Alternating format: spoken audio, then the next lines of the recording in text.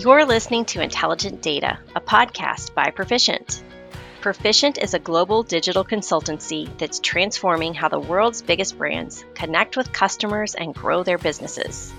Throughout this series, you'll learn how valuable data is today and how it can transform your business. And now here's our host, Arvind Murali, Data Chief Strategist and Principal at Proficient. Hello and welcome to the Intelligent Data Podcast. In today's episode, Mike Porter talks about interoperability. We touched up on several important topics, including HL7 fire standards, data privacy, data governance, and others. We also discussed the different standards of your organization that you need to consider while you're sharing the information versus meeting the compliance needs. Mike consistently provided great examples about standards of regulations versus standards of sharing. Hope you'll get very good takeaways from the show. Majority of non-federal acute care hospitals have adopted electronic health medical records, commonly known as EMHR or EHR, to get into the digitized patient record. However, as healthcare is undergoing a massive digital transformation, especially accelerated by COVID, the definition of interoperability becomes connected devices, collective exchange of consumer information, data privacy, and more. Here to give us a perspective on these topics, we have Michael Porter, CRM and Data Chief Strategist and Interoperability Expert. Mike, welcome to the show. Hey, great to be here. Mike, can you introduce yourself and your role at Proficient? I belong to the healthcare practice, and within the healthcare practice, interoperability is a big deal. In many ways, we call it interoperability or healthcare integration. But regardless, the transfer of patient information or patient records from one entity to the next, and those could be interoperability or transfer of records between organizations, but it could also be within systems within any kind of organization. The interesting thing about interoperability these days is that while most of the focus in the past has been on providers or hospitals, it's now actually begun to migrate and to become more relevant to payers or health insurers. Thank you, Mike. Interoperability has been in existence for a while in this context of Health Level 7, HL7. What does that mean? I mean, I've seen these things called 4 levels of interoperability, for example. This has been in existence for, I assume, over 2 decades. So what does this mean? Why is it important now? Why is it being the talk of the town? Really what's been focused on and what's been the push has been the fact that the CMS has created what they call the CMS final rule. And they are basically regulating or mandating that anyone that interacts with the government interact with them in a way that uses key standards. And as you mentioned, a lot of these key standards have existed for a while. HL7 in its first couple of incarnations was just a way to, from a batch mode, transfer information. Again, specifically HL7 as in patient record, and that those records can be quite large. There's lots of different ways in which you can slice and dice a patient, their encounters, their procedures, conditions, et cetera, that what happens when you interact with them. And that also includes the demographic information. But over time, from a transfer of information or an integration perspective, people recognize that you don't just transfer it in batch mode. You transfer it in an API, and then we had a new record type that supported SOAP, and of course SOAP these days is a little hard to use. That's when they came out and said, listen, there's a better way of doing it. And then its fourth iteration, FHIR, FHIR. That interoperability record is really meant to be a RESTful interface that allows you to very quickly and very easily, even for relative neophytes, be able to call and get at that information. Interesting. Now, I've read some articles about interoperability, and they call these 4 levels of interoperability, right? Foundational, structural, semantic, and organizational. Now, each one of these guys have a set of considerations, if you will. If you're okay, I'd like to kind of peel that layer of onion a little bit and ask you some questions related to those levels. Mm-hmm. So let's start with foundational. This is where I think you touched up a little bit on this, the batch mode of transferring patient records from the point of origination, an EMR system, if you will, to another system. So what are some of the considerations, Mike, that you would think about for a foundational setup? If you think about, we'll call it the traditional elements, and you started off this conversation by mentioning electronic medical records. The transfer of medical records in batch mode means that you're trying to transfer more, in many cases, more than one record. And when you're using the HL7 standard, especially at Proficient, we've used the original HL7 batch mode type standard, transfer it to a file, to transfer large amounts of patient records. And when you think about population health, when you're thinking about data and insights, when you want to be able to take information from one EMR, and a lot of the systems that we work with, they're large. They might have multiple instances of the EMR. And now you've got multiple patient records in different areas. And when you've got those patient records in different areas, you might want to push them into one location to be able to do patient matching, to be able to do a lot of interesting things to understand that patient record. The next thing that you want to think about is the fact that you want to be able to transfer the records. Things like HIPAA, especially the Accountable Care Act, before the CMS final rule this year, it was all about allowing people to have access to that data, that information. And that's where health information exchanges, HIEs, came into play. So that informational is how do I get large numbers of records from one place to the next, whether it's be at a pure clinical setting or be it for reporting and other insights. I see. So for our listeners here, HIE was born out of the necessity of transferring complex patient records, HL7 records, if you will, from one system to another and make it more interoperable. So let's move to the next level then. So you've now set up the systematic components. Now you're talking about structures. You mentioned in your previous comment that when you have multiple EMRs and each one of these guys have same patient record, there needs to be consistency of the patient record. Arvin Murali needs to be the same across the board. And hospital XYZ need to look at me as one patient, not as multiple patients. So what do you do structurally to build that consistency of a patient record? Well, that's the whole purpose of the HL7 standard, if you think about it, right? That's when they say, hey, in the HL7 standard, this is the demographic information. This is where we're going to have information for procedures or conditions. This is the information we're going to have for encounters and other things. In other words, the whole idea of the HL7 standard and what they've been using before in the past is to at least set a baseline. And it's not a perfect baseline. If anyone ever looks at a record, especially at things like lab results, you realize that there's a lot of stuffing going on into that record where unstructured information makes it a messy record. But at the very least, based on certain codes, based on the key demographic information, based on the fact that you can say, this is their encounter, this is their procedure, these are the conditions that they have, you can at least start to communicate in a little better fashion.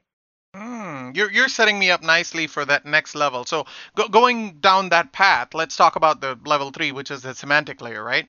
If you've seen the trend in the industry, I'm seeing this pattern called common data model. You mentioned the lab data, the encounter data, the patient data, all of these, regardless of the details, the definitions should still be consistent across the healthcare, right? Across the industry. So is this where the semantic layer kind of agnosticizes the information and creates consistency of definition? It's where it tries to do that, is what I would say. The semantic layer is understood by everyone. The reality is you begin to do that. And Arvin, and you and I have had a couple of different projects that are kind of interoperability light. In other words, core interoperability is about these core systems that we're talking about, even though as we get into payers, all of a sudden there's a new host of systems. But the use of patient information, if you're trying to create engagement models, now all of a sudden you're talking about customer relationship management or CRM systems and whatnot. The use of that is a starting point, but the understanding, that semantically that you talk about, there still needs to be a lot of discussion in terms of what does this really mean and what are we trying to do, and to the point where it begins to fail. And it's not like HL7 is complete, although it's very, very complete, especially if you compare it to what's in the FHIR standard. And FHIR standard is like almost like a subset in some ways. Then you can get a long ways, but you still have to discuss what do certain key fields, and it's not going to be patient address. Everyone probably understands patient address, but as you get into the deep esoterica of that, then you have to have some discussions. Yeah, what is the definition of an encounter, for example, right? Two different business units within the same organization, as we've seen, has different definitions, even for something like encounter. Which goes to my kind of next level, right? The organizational level. So, Mike, what are the impacts of such a powerful data set at a governance level, at a legal level, at a policy level? How does one take this into consideration and put some data governance around this very important data asset? When you think about the data governance, and it's interesting because in the healthcare organization, you've got the people trying to do data governance. Let's define the data. And then there's the people trying to make sure that that data is never lost. There's the security around the data. And then there's the legal people that define, well, based on those rules that have come back from the government in terms of what we can and cannot share and with whom and under what circumstances. Now you have to have the legal version of what's shareable and what's not. And when you talk about that data governance, if you're looking at an outcome, the outcome is that because we have a shared understanding of this, I can begin to do a lot of interesting things. And in the typical fashion, I mentioned population health. The people who are trying to gain insights on this can at least start with a baseline of this baseline understanding helps us to do comparisons across large data sets and to do an apples to apples type comparison. But because we also understand this data and we're beginning to do more engagement, and then the engagement might be a simple thing like, I know you have an appointment and let me send you a reminder. Or it might be, I know that I still have to follow the rules of HIPAA, but we know that this person, based on certain demographic information, based on certain information related to what treatments they've had in the past, or what conditions or diseases they may have, they may need certain screenings, or they may need further information on things that might happen to them. In other words, you want to engage them, but in a HIPAA compliant fashion by not saying, I know you have. But now all of a sudden, because you have a shared understanding of what that governance is, you can begin to use that shared understanding to say, here's what's allowed and here's how we say that. And no one's going to make a mistake based on what they're sharing, because you all understand what this is and what the rules are. Yeah, and Mike, what is so amazing about this, I'm actually working with another hospital as we speak. The level 4 of this, which is the organizational constraint, seems to be the longest pole in the tent, if you will. There's a university-based health system where the university itself is managing the patient records. Who holds that data holds the power. And basically, we've been months at this trying to make sure that the hospital system has access to the data, which means they can run analytics, they can run, CRM, if you will. And that seems to be a big deal. So, now since we've gone through these 4 levels, the foundational, the structural, semantic, organizational, of course, none of the health systems are going to be new to HL7. As we deep dive into this FHIR standards heads down, would you think that the organizational level would be the most complex to solve versus the other 3 might be fairly easier? What are your thoughts on that? It's kind of funny. We talk about these 4 levels, and organizational is a harder nut to crack. But ultimately, once you define the rules of how you can share that information and with whom you can share that information and who owns the data or not, ultimately, by the way, as CMS likes to think of it, the patient owns the data. And you should never forget that. And that's what the CMS final rule really is about, is the continual transition for that.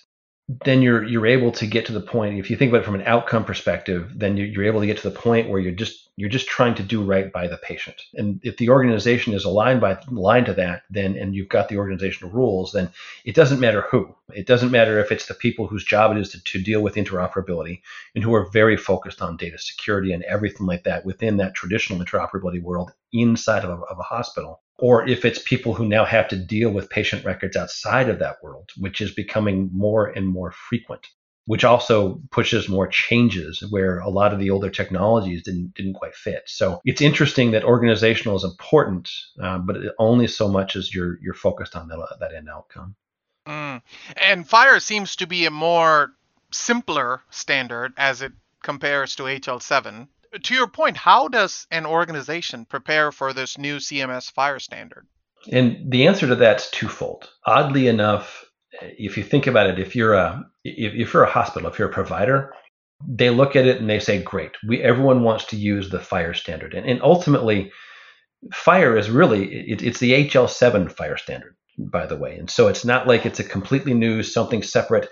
It's an ongoing iteration. It's an easier element, but it's also in many cases a subset. And that's because between the many different versions, they released the V4, and doubtless there's going to be a V5 somewhere that it was a much simpler subset of data with which they can share. And so that means that already hospitals especially have begun to use FHIR, but now have begun to create additional RESTful APIs to catch the other information that they want to share. And they're using FHIR for more than just the purposes of that were mandated by CMS. CMS wants to use FHIR to be able to share that information and make it more patient-centric. As in share the information back to the patient itself, Mike? Back to the patient or back to an organization that the patient gives permission to. And you think about what Microsoft and others created health vaults, where they tried to centralize your own patient record. That was the beginning of it. It didn't work out all that well. It's now gone by the wayside, along with three or four other attempts for it. But what they want to do is, because they've made that more accessible and operating under the rules of HIPAA, that means as soon as someone's given permission, now you can begin to do interesting things. And because you've made that patient information more accessible, you can do more with it. And that's really where CMS is trying to go. Now, once you have a standard, right? Once you said HL7 is the standard, or once you say FHIR is the standard, and it's a relatively easy to use, easy to call standard, then you can begin to transfer that information between systems. And the creation of an API isn't necessarily going to be from a patient-centric, where the patient's in the middle and gives permission, but from one system to the next, both of which will still operate by the rules of HIPAA, but they're beginning to extend it beyond. And that's kind of an interesting approach from a provider standpoint. Now, payers are a different world. If you think about it, payers haven't had to share much information at all, right? And in many ways, the data that they have is a little bit different. Payers don't see the patient record. They see a small set of it related mostly to a claim. And so claims information is still patient information. It's still the patient record, so to say, from a member standpoint. But payers insure more than just your typical health insurance. Don't forget about dental. Don't forget about vision. There's a whole variety of systems that can be part of the patient record, so to say. Now, for the first time, they're being mandated to share that, and they're being mandated to share that in a variety of different ways. CMS has basically said they have to provide a payer API. They have to provide a provider API. In other words, provider search, for example. They have to be able to allow patients to request that their records be transferred from one payer to the next.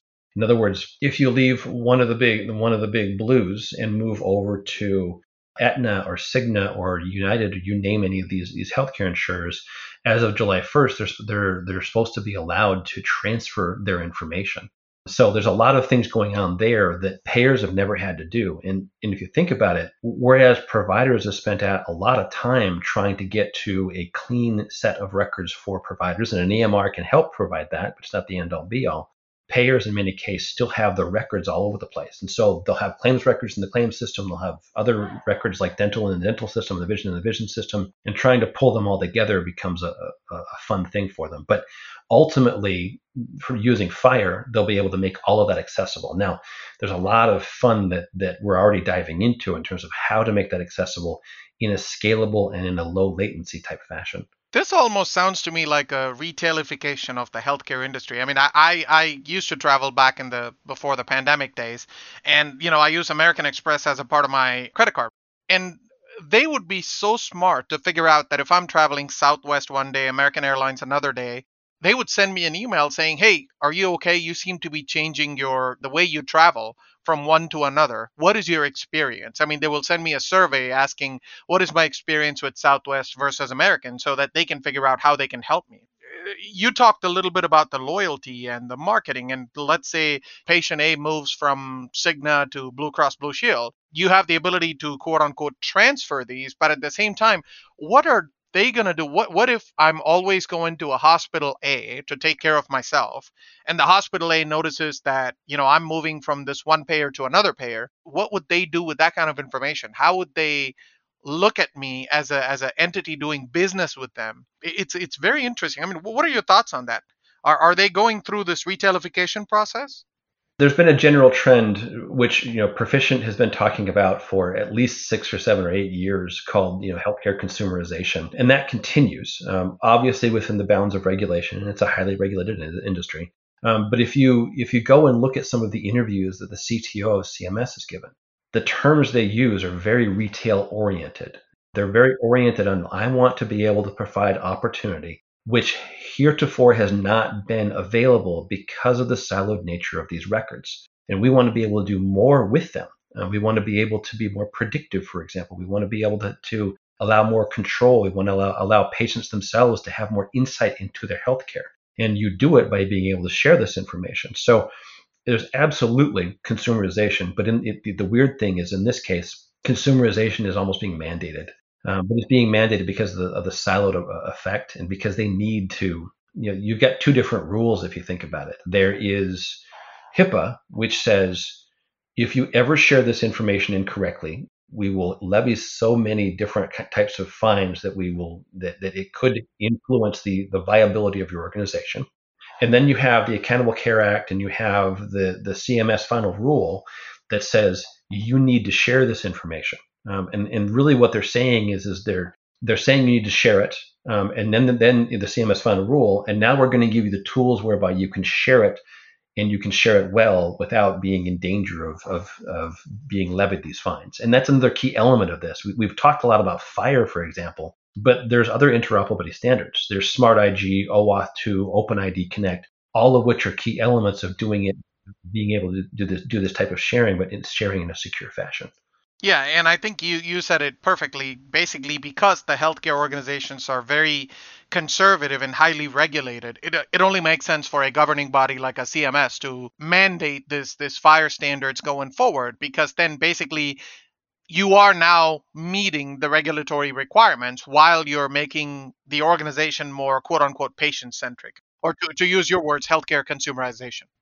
Mm-hmm. Yeah, and that you mentioned before, there's implications outside of that world. The traditional interoperability world is I will share a patient record in a secure fashion with another trusted entity, and that trusted entity in the past wasn't necessarily the patient. And now, as we talk about this, and it's one reason why we tend to talk about it not as interoperability, because interoperability has been that previous definition. Then we use healthcare integration because now what happens when you call into a call center and you want to make an appointment? The call center might have a CRM or other tool. You might want to gain access to a host of information, some of which is in the EMR, some of which may not be in the EMR. And so they need access to all of this, and you need to be able to give them that access and all that key and critical and private information pretty quickly. If you, again, as I mentioned before, from a marketing perspective, and I say marketing very loosely because marketing is marketing of people who aren't yet your patients, and it could also be marketing in terms of, let me tell you about your appointment. Let me give you information without revealing that we know something because it's there, but helping to understand how to better deal with your condition. There's a lot of communication and engagement which can actually help with the whole patient journey and the outcomes that you're trying to find. And those aren't necessarily traditional interoperability, but they're using that same data set. And these types of standards are extremely relevant in that world. You talked about a lot of opportunities to improve patient care. Let's talk about the other side of it, which is data privacy. What does this do, especially with consents, right? I mean, I'm used to working on both healthcare and retail, and there's a significant difference between me or a mobile application popping up a screen that says, do you agree that we'll share your information with other third parties? When a retail asks me this question, it is a very different context versus when a hospital asks me this question. I don't think I've been ever asked that question, but what do you think are the data privacy constraints, issues, concerns that you see with this interoperability standard? With the exception of some of the recent rules. And if you think about it, healthcare has some very specific standards that have been around for a long time, HIPAA. In Europe, they introduced from a retail or any kind of personal information, the GDPR. California, obviously came up with their own standard, and I think other states, and maybe even at some point in time there'll be a national standard. But you're right. Retail, until it's constrained, operates under the assumption that they can share your information with whomever they please. As a matter of fact, you've heard the adage: if you don't know who's paying for your service because the service is free to you, then you are probably the thing they're selling. And that's what they operate under. The likes of Google operate under that every single day and make billions of dollars off of it. That is not allowed in the healthcare world. The assumption of privacy is that it will not be shared, period. And you think about it, you probably see every now and again where someone accesses a healthcare record because a celebrity was having a baby inside of a hospital, and next thing you know, they find out about it because they have audit controls over it, and that person's been fired. So the healthcare world and the teams, security, legal, and compliance, and otherwise, are very, very focused on that. And that means that they take it from a different standpoint. And sometimes it's good for the patient, but there's a constant push in terms of what is allowed. I've had conversations where one organization that's very innovative and tries to engage with their patients, consumers, et cetera, and sends out quite a large number of emails, texts, et cetera, and they've figured it out. And then you go to another organization who doesn't do anything at all, and the first thing they say is, we are not allowed because of HIPAA. Well, obviously, there's an ongoing there's an ongoing debate because they both can't be right. The reality is that the engagement is allowed, and legal and compliance can allow it. They just need to set their own terms to make sure that they don't defeat the purpose of HIPAA in the first place. But do you see a middle ground there, Mike? I mean, basically on one side, you've got the security and the legal guys saying, no, we cannot share, period. On the other side, you've got the quote unquote marketing guys in an organization saying, well, we need to use this data as appropriate, and of course, meeting all the compliance standards. Do you see somewhere in the middle there as you're going through the interoperability standards? It's interesting because the interoperability standard, if you think about it, there's the standards of regulation and there's the standards of sharing. An interoperability standard by and of itself is just a standard that says, here's how I'm going to share a patient record. But then the allowance, who you're allowed to share that with, is under the purview of compliance, legal, et cetera.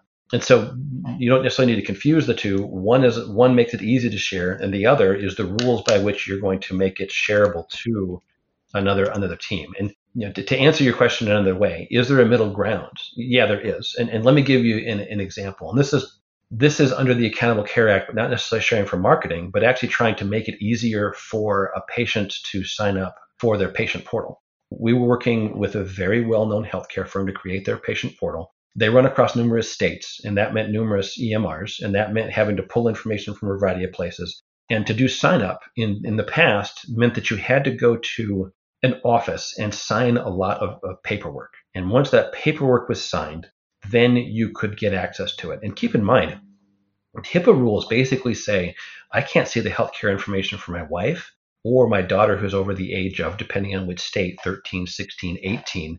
Probably not 18, by the way, probably closer to 13, unless they've given me explicit consent. And so now you have to worry about being able to identify them. And we had devised, using some very innovative tools from RSA and others, to be able to correctly identify that this was the person who they said they were, and not, for example, the husband. And once we identify that with things like a unique identifier from the patient, from the last patient interaction they had, and some other things, we're going to do that. We had to work with compliance and ultimately with legal over the space of about 9 months to be able to use these online tools to do that type of verification, to get past the point where they were required to go in, show their ID, sign their life away, and then finally be given a login. Ultimately, legal said it was possible. We satisfied the legal requirements as they had defined what the law had said, and also trying to meet what Accountable Care says, because those are two, they're not conflicting, but one says don't share and one says you must share. And now we're getting to the how do I share component, which is where CMS final rule and other pieces come into play. But it's a journey, so to say. And there is a middle ground, but the middle ground is usually hard fought in all organizations. No, you've articulated it very well, that middle ground between standards of regulation and standards of sharing. I appreciate that very much. Yeah. Now, what happens to the quality of data? Going back to this example that you talked about, if you're in the process of digitizing these, creating a user ID for a portal, what's going to happen to the quality? How do I know that you are who you are? How do I monitor you? And you now have access, after going through those quality standards, to, say, your son or daughter's information who are 13, 16, 18, whatever the age limit is.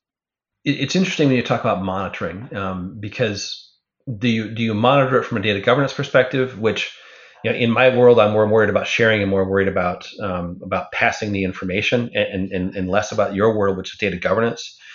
But when you talk about it, what you're saying is now that I trust you, in other words, you have legal access to this record, I'm going to give you access to that. Now, it's interesting when you say quality, because the record itself doesn't change just because you've given access to it. But the record itself is, from a consumerization standpoint, still needs multiple iterations. And let me give you an example. I mentioned before, when we were working with the patient record for a patient portal, the first time we ever looked at lab data, it was a disaster, because there's so many different types of labs, and they gave you the raw data, which technically was right.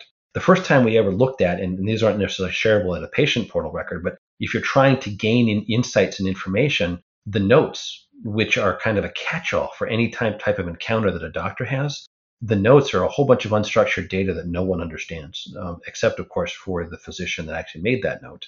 And if just sharing that information doesn't necessarily mean that it's in a perfect and pristine state. And this may be going off in a different route that you were trying to head that, but what that means is that there's opportunity in the sharing of that to apply additional iterations of data processing. And this is where artificial intelligence, machine language, all of the things that are incumbent upon those types of technologies to be able to go and look at that and be able to provide further insight into that. And now all of a sudden, because you're doing this sharing, or you shared the record with whoever you want to, even in other commercial entity, now you can be able to use that information, structured or unstructured, to be able to do interesting things, and it's still trusted because you're following the right patterns, but also you're using technology to get at certain areas that frankly no EMR is going to be perfect with, because humans don't create perfectly structured information. We do other things. And if you talk to a doctor, their interest isn't necessarily in spending 15 hours of creating the perfect structured medical record. Their interest is in treating you and then moving forward. And the question then becomes is how can we use technology to ensure that the data will actually provide an insight for the next doctor? Yeah, and I would assume quality is so important because, I mean, you mentioned two situations, right? One is a literal life and death. Basically, there are two immutable records that are sitting somewhere in the organization, and now you've got several sets of encounters for one record, and the other one is associated with another set of encounters. When you're taking care of a patient, you need to understand what that patient's background is. And it's critical for you to monitor the quality of data, right? Incoming data governance, to your point. Then the second set of it is when you especially build, for lack of a better word, a hierarchy around this patient or around this person who's signing up as a caregiver. Because now you have to make sure that he or she is the primary, and then they have a team or a family around them, right? So it's very important for us to identify the quality of that information as well, because that goes into your privacy side of the world. That's where I was going with the quality. I know it's too big a statement to boil it down to specific best practices, if you will.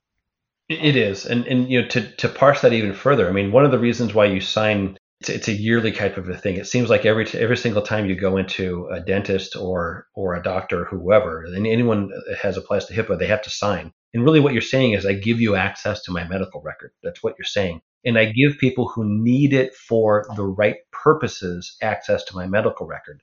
But the second you've done that, now all of a sudden a team of doctors can have access to that. And to your point, hospitals spend a lot of time making sure that everything goes together. And if a hospital has multiple systems or maybe may cross multiple states or whatever the case may be, you need to spend a lot of time ensuring that the right record is being seen. If your son or daughter breaks their leg in California, but your record happens to be in Tennessee, but you went to the same hospital system, then perfect. They've got that shared information, and they should be able to find that. Their patient matching algorithms, when done correctly, actually are very powerful in terms of finding that. Now you have a full view of that record, but it's only a full view of that record for that hospital.